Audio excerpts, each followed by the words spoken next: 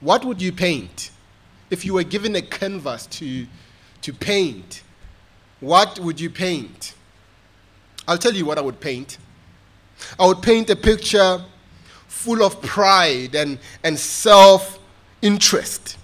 A picture that seeks to compete in rivalry rather than work with people. I'd paint a heart that does not celebrate the success of others unless that success has been achieved by it. But most importantly, the biggest, most prominent feature of this picture is that I'll paint a heart that is at war with Christ. A heart that is at war with Christ. And the reason disunity is being at war, is warring with Christ, is because Christ desires that his church be united.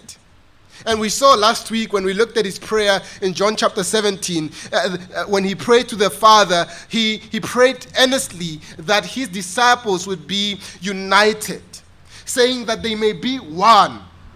They may be united in the same way that he says, you and I, Father, are united. He says that they may be perfectly one. His desire is that we may be united, and our unity will be a unity that is compared to the unity of the Father and the Son, the Trinitarian unity. And so, when you as an individual, when I as an individual as well, sow seeds of discord, seeds of disunity, it is as if I'm communicating to Christ. I'm saying to Christ, I have no regard or reverence for what you desire. I don't care about your desire for the unity of the church. I will not share your heart for the church. I will seek to elevate myself. To do that is to be a bad testimony for the transforming power of Christ through the gospel in your life. To want to divide the church over selfishness, over rivalry, over conceit, is to say to Christ, I don't care what your desire is for the church. I will look out for number one. And number one is me. So Paul calls the church here to emulate the humility of Christ in their pursuit for unity, to imitate Christ as a community in terms of being united. So in verses 1 to 4, we find the exhortation. Paul is exhorting the church. When you look at his exhortation, he's saying to them, be of the same mind, have the same love, be in full accord. Do nothing from rivalry or conceit. He is giving them an exhortation of what they are to do. And again, he goes on in verses 5 to 11. Now he gives an illustration of what that looks like. And the illustration he gives is the perfect illustration because he illustrates it with Christ. In verse 5, he says, this is how unity is to be achieved among you as the church. Have this mind among yourselves, which is yours in Christ Jesus. He says, have this mind, cultivate this mind. Paul calls them to have the mind of Christ. And when he says the mind of Christ, he's talking about the attitude that Christ exhibited in his life, the attitude that Christ displayed in his life. And a lot of times we do possess a mind. But the mind that we possess most of the time is not the mind of Christ. It is the mind that is shaped by the world. It is the mind that is conformed to the pattern of the world. A mind that has been shaped by the world that says you must look out for self. You must be self-centered. A world that tells you to be selfish. A world that tells you to be self-focused. We usually absorb the philosophy of the world because the philosophy of the world says the most important person in your life is you. That's what the philosophy of the world says. The world says, look out for number one. Look out for yourself. Don't care about what other people say. It says that, right? As Christians, we do care. You must care about what is my attitude doing to the unity of the church. How am I promoting the unity in the church? So, instead of having the mind of the world, the Bible calls us to have the mind of Christ. It tells us a different story. It says, have the mind of Christ. And the mind of Christ, as we look at the scriptures, is to be focused on others, right? To be focused on serving others. And Paul says, have this mind among yourselves, which is yours in Christ. So in other words, when he says, which is yours in Christ, in other words, Paul is saying this is to be expected of every Christian.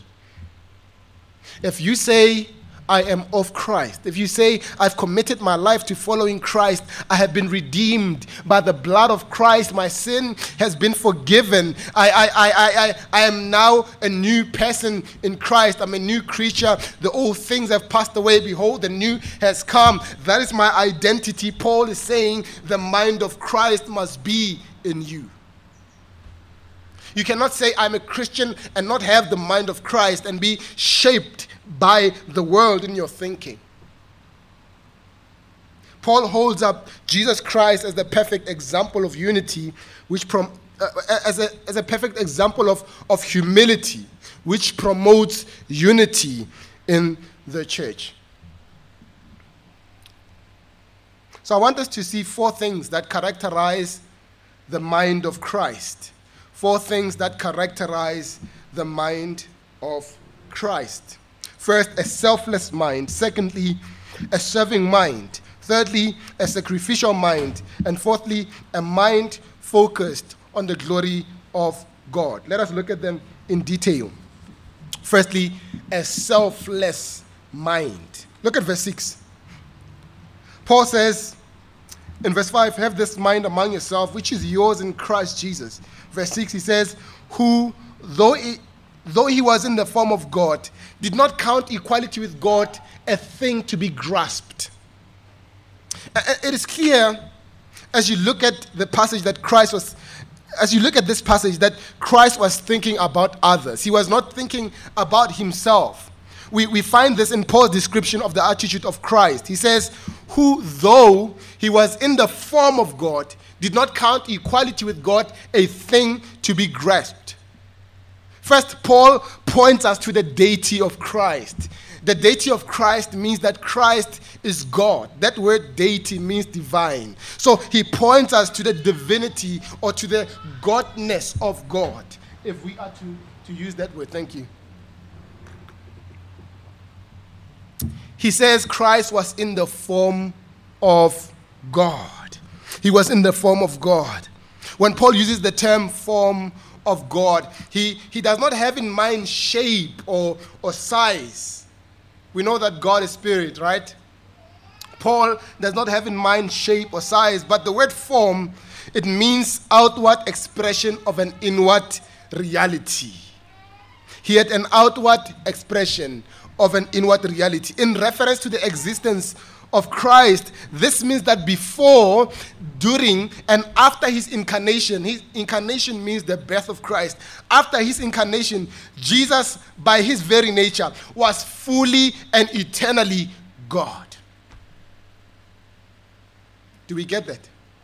Jesus, Paul wants to point us to this fact. He says, look at the example of Jesus. First of all, Jesus was God. He was in the form of God. He was God. He was fully God. And I love this word. when you look at what he says here, he says he was. The word was here translates a present active participle of a verb made of two words. The word is under and beginning, which gives us the idea of the continuance of a previous state of existence. So when Christ took on humanity upon him, he continued still being God, right? We call this, theologians call this the hypostatic union. The hypostatic union talks about, don't be afraid, I know this term might be a big term, but it means that Christ is fully God and he is fully man. You don't have to remember that term. You don't have to remember the term, but remember the concept. That the concept is that Christ is fully God and he is fully man. Right? That means nothing of his godness, I know there's no such word, nothing of his godness was taken away from him when he became man. So Paul wants to point us to the humility of God.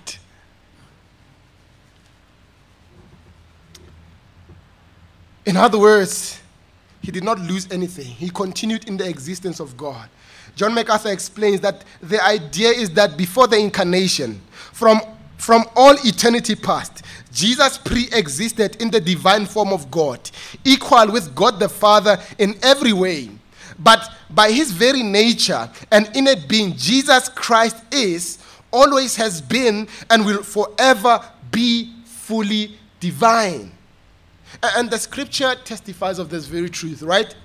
The scripture testifies of the fact that Jesus Christ is Lord, is God.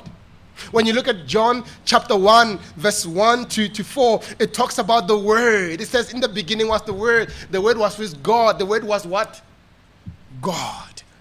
And you continue to look at that passage, it shows that he created everything. He is the creator and not the created. He is the one who created. He is himself the creator, and nothing that was created outside of him. Again, when you look at Colossians chapter 1, verse 19, Paul says about Christ, in him the fullness of God was pleased to dwell. And in Hebrews chapter 1, verse 1 to 3, the author says this. He says, Christ is the radiance of the glory of God and the exact imprint of his nature. The testimony of Scripture proves beyond a reasonable doubt that Christ is indeed God. This means that as God, listen to this, Christ had no need. He did not have any need. He lacked nothing. He had all the glory and praise in heaven. And he reigned with the Father and the Holy Spirit over all the universe.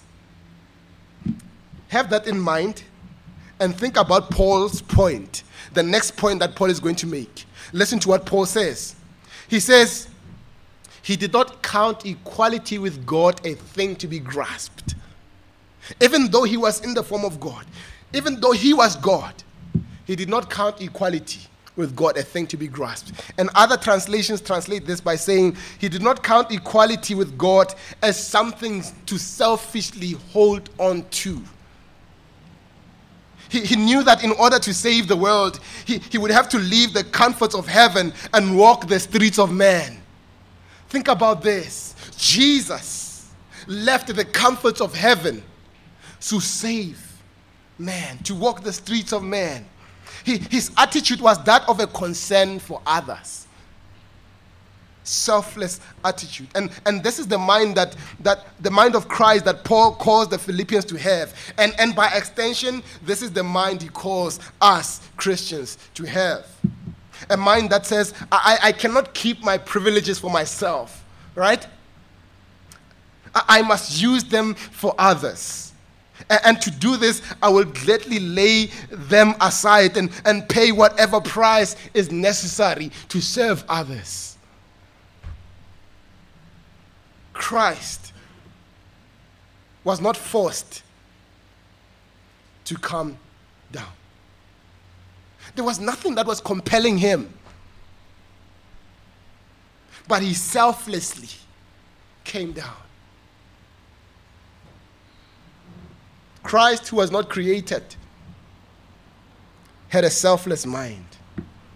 Us who were created usually display a prideful mind, as if we have created ourselves. Paul calls us to have a selfless mind. Warren Wiersbe says this. He says, we expect unsaved people to be selfish and grasping. But we do not expect this of Christians who have experienced the love of Christ and the fellowship of the Spirit. More than 20 times in the New Testament, God calls us to live with one another. We are to prefer one another, Romans 12, verse 10.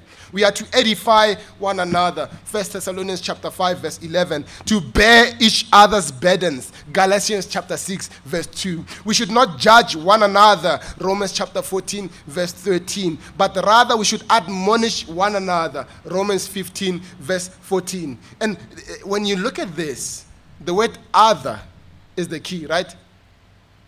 Focusing on the other. Thinking about the other. This should be, the word other should be in the vocabulary of every Christian. This should be a word that we use a lot of times. And not only is he calling us to have a selfless mind, but the second characteristic of someone who has the mind of Christ is a serving mind. Look at verse 7, a serving mind. A serving mind. Verse 7 says about Christ, but he made himself nothing. Other translation says he emptied himself, taking the form of a servant, being born in the likeness of man. The focus of Jesus Christ on others was that of serving. He focused on others for the purpose of serving them. Paul shows how he did this. He says, first, he made himself nothing. He emptied himself. The King James renders it more clearly. It says, he made himself of no reputation. Christ made himself of no reputation. So the emptying or the making of himself nothing is not with reference to his divine attributes, such as attributes of all power, of all knowledge, and all presence. He continued to be God, as we have noted. He continued to be God even in his incarnation. And we see that clearly when Philip asked Jesus in John chapter 14. He says, show us the Father, right? And Jesus responds to Philip with a question. He says to him in John chapter 14, verse 9, Have I been so long with you, and yet you have not come to know me, Philip? He who has seen me has seen the Father. How can you say, show us the Father? So Jesus continued to be God, continued to embody, to be fully God in his nature. Jesus never lost his deity. If we want to use that phrase, the idea is that he emptied himself of the outward manifestation of his divine nature. So Jesus chose to empty himself so that he can serve humanity, he can serve God. Paul shows us how he emptied himself here. He says he emptied himself by taking the form of a servant, being born in the likeness of man.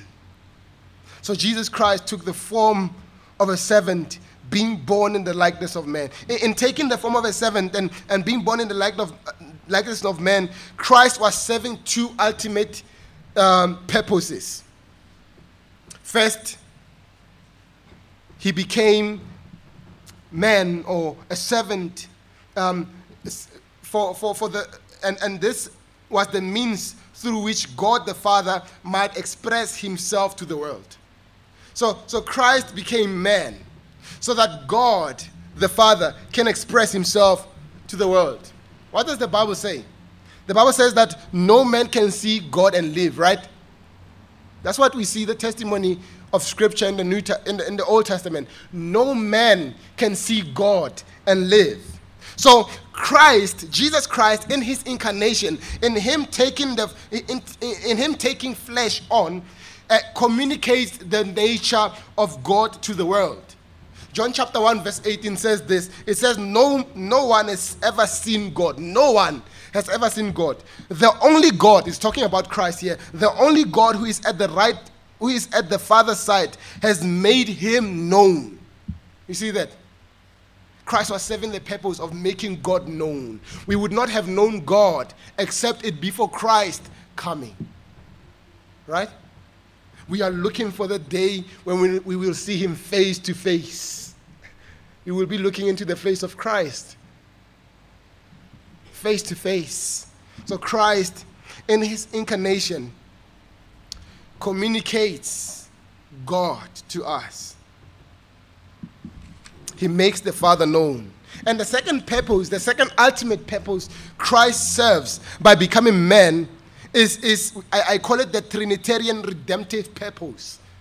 In other words, the Trinity has a purpose to redeem humanity. The Father calls, right?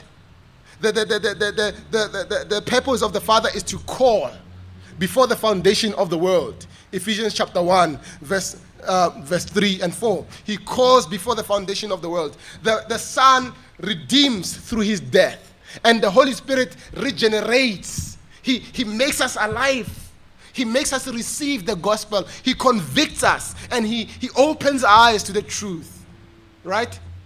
So Christ comes to serve this Trinitarian redemptive purpose of God by bringing us to God. This is expressed in Hebrews chapter 2, verses 14 to 18. Look at what it says. Listen to what it says. It says, since therefore the children share in flesh and blood, he himself, talking about Jesus Christ, likewise partook of the same things, that through death he might destroy the one who has the power of death, that is the devil, and deliver all those through fear of death were subject to lifelong slavery. For surely it is not angels that he helps, but he helps the offspring of Abraham. Therefore, he had to be made like his brothers in every respect.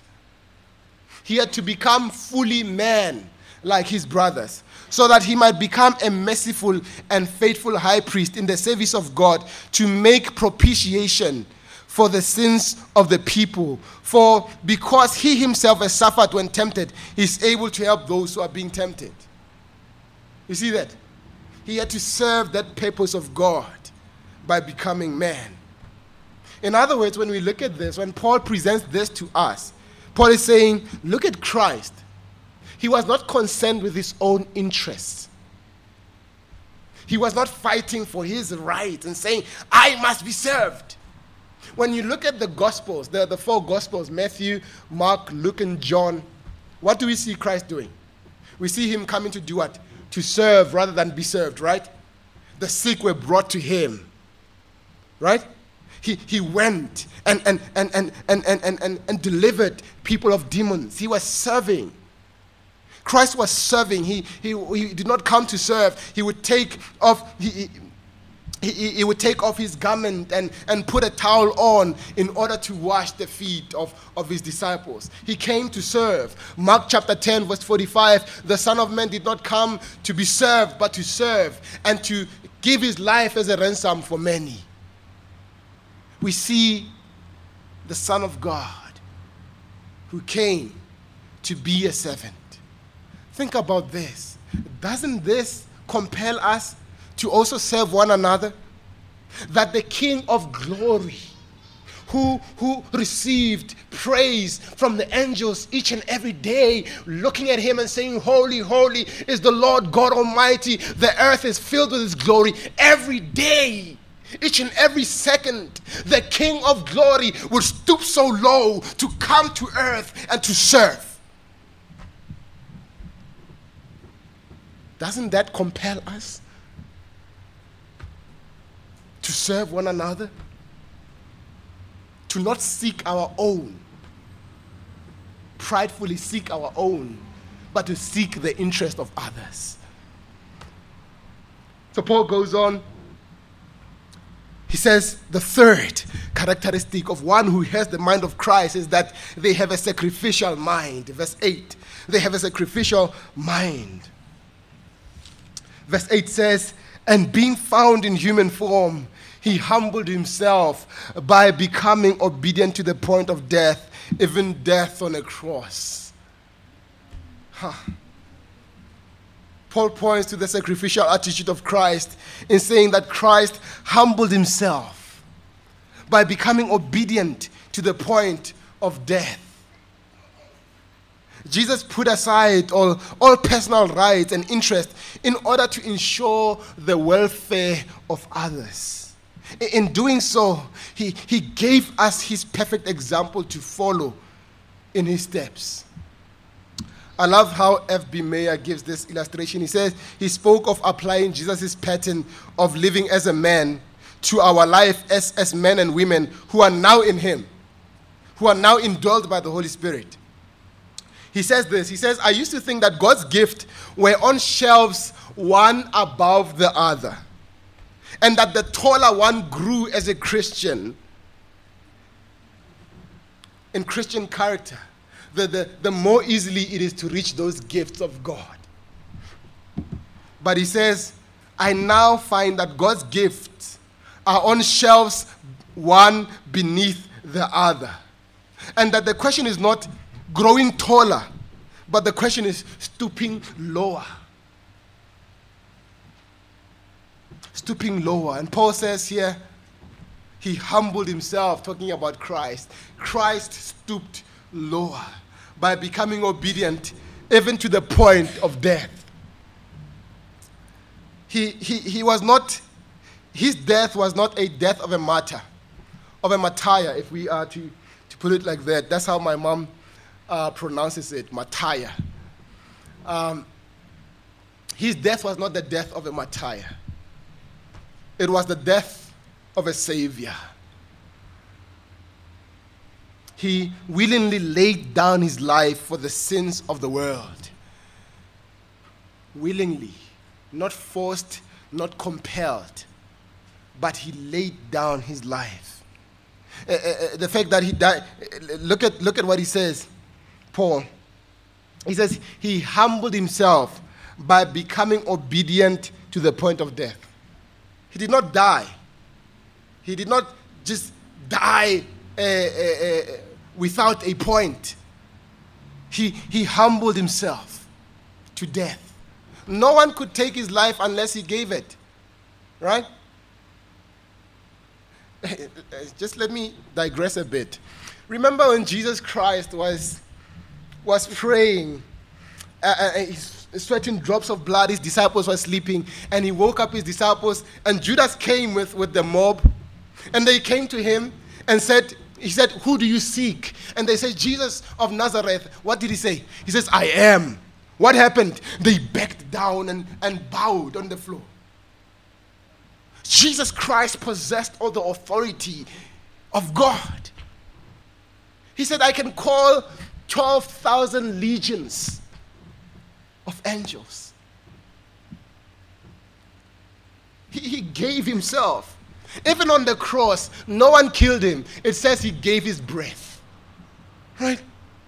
The King of glory. Think about it. I'm still repeating this idea. The King of glory, who was worshipped, came down, took flesh. John chapter 1 verse 14. And the word became flesh and dwelt among us. He dwelt among us.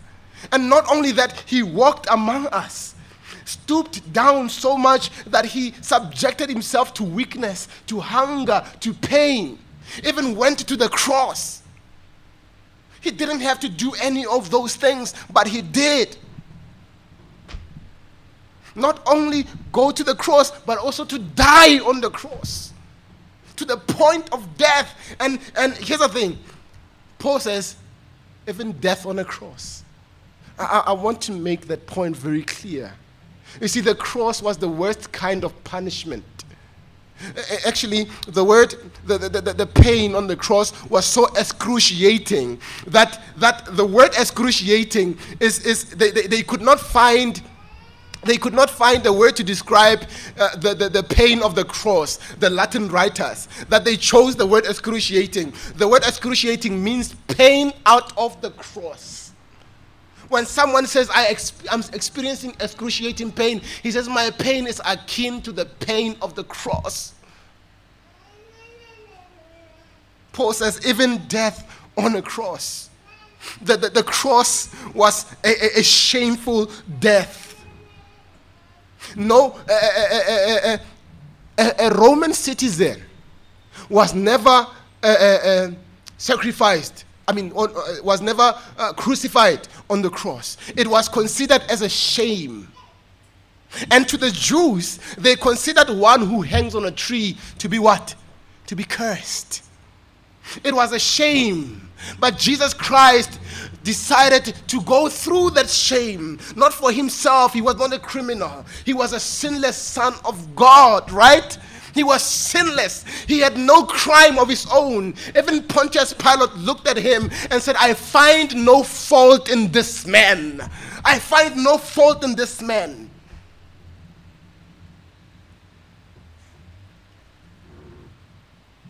Death on the cross.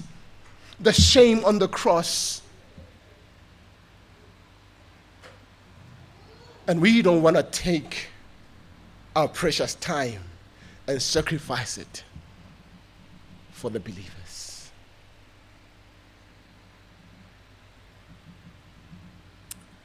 That shows that we have not begun to understand what Christ did on the cross for us. We haven't begun to wrestle with what Christ has done for us. We have not begun to understand even an iota of what he has done.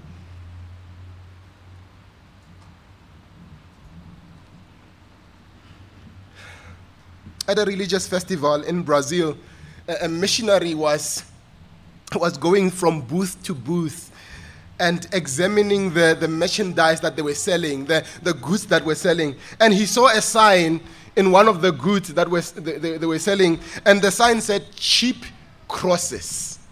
Cheap crosses. And he looked at the cross. He thought to himself, that's what many Christians are looking for these days. They are looking for cheap crosses.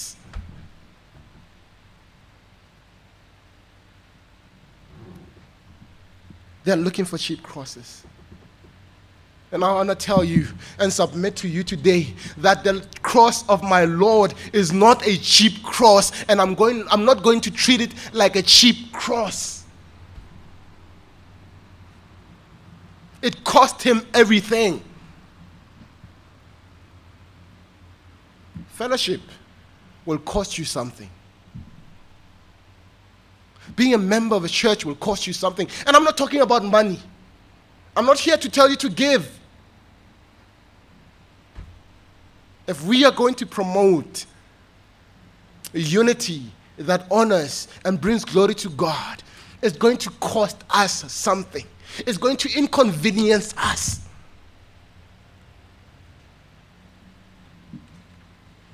It is going to cost us something. Warren Westby says this. He says, the person with the mind of Christ does not avoid a sacrifice. He lives for the glory of God and for the good of others. If paying a price will honor Christ and help others, he is willing to do it. This was Paul's attitude in Philippians chapter 2, verse 17. And again, it was Epaphroditus' attitude. I'd like to read about Epaphroditus. Just in verse 30, look at what it says. It says, Paul says in verse 28, but the point is verse 30, I am more eager to send him, therefore, that you may rejoice at seeing him again, and that I may be less anxious. So receive him in the Lord with all joy and honor such men. Which kind of men do we honor? Look at verse 30. For he nearly died for the work of Christ, risking his life to complete what was lacking in service, in your service to me. He nearly died. Paul says, honor such men. Honor such men who are seeking to serve at all costs.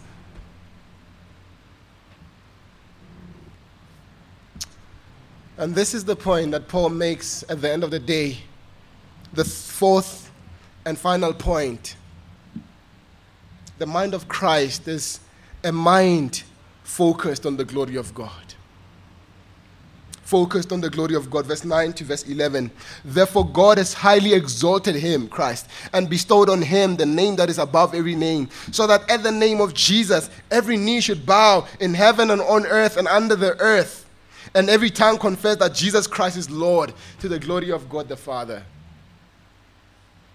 And this is, of course, the great goal of all that we do, the glory of God.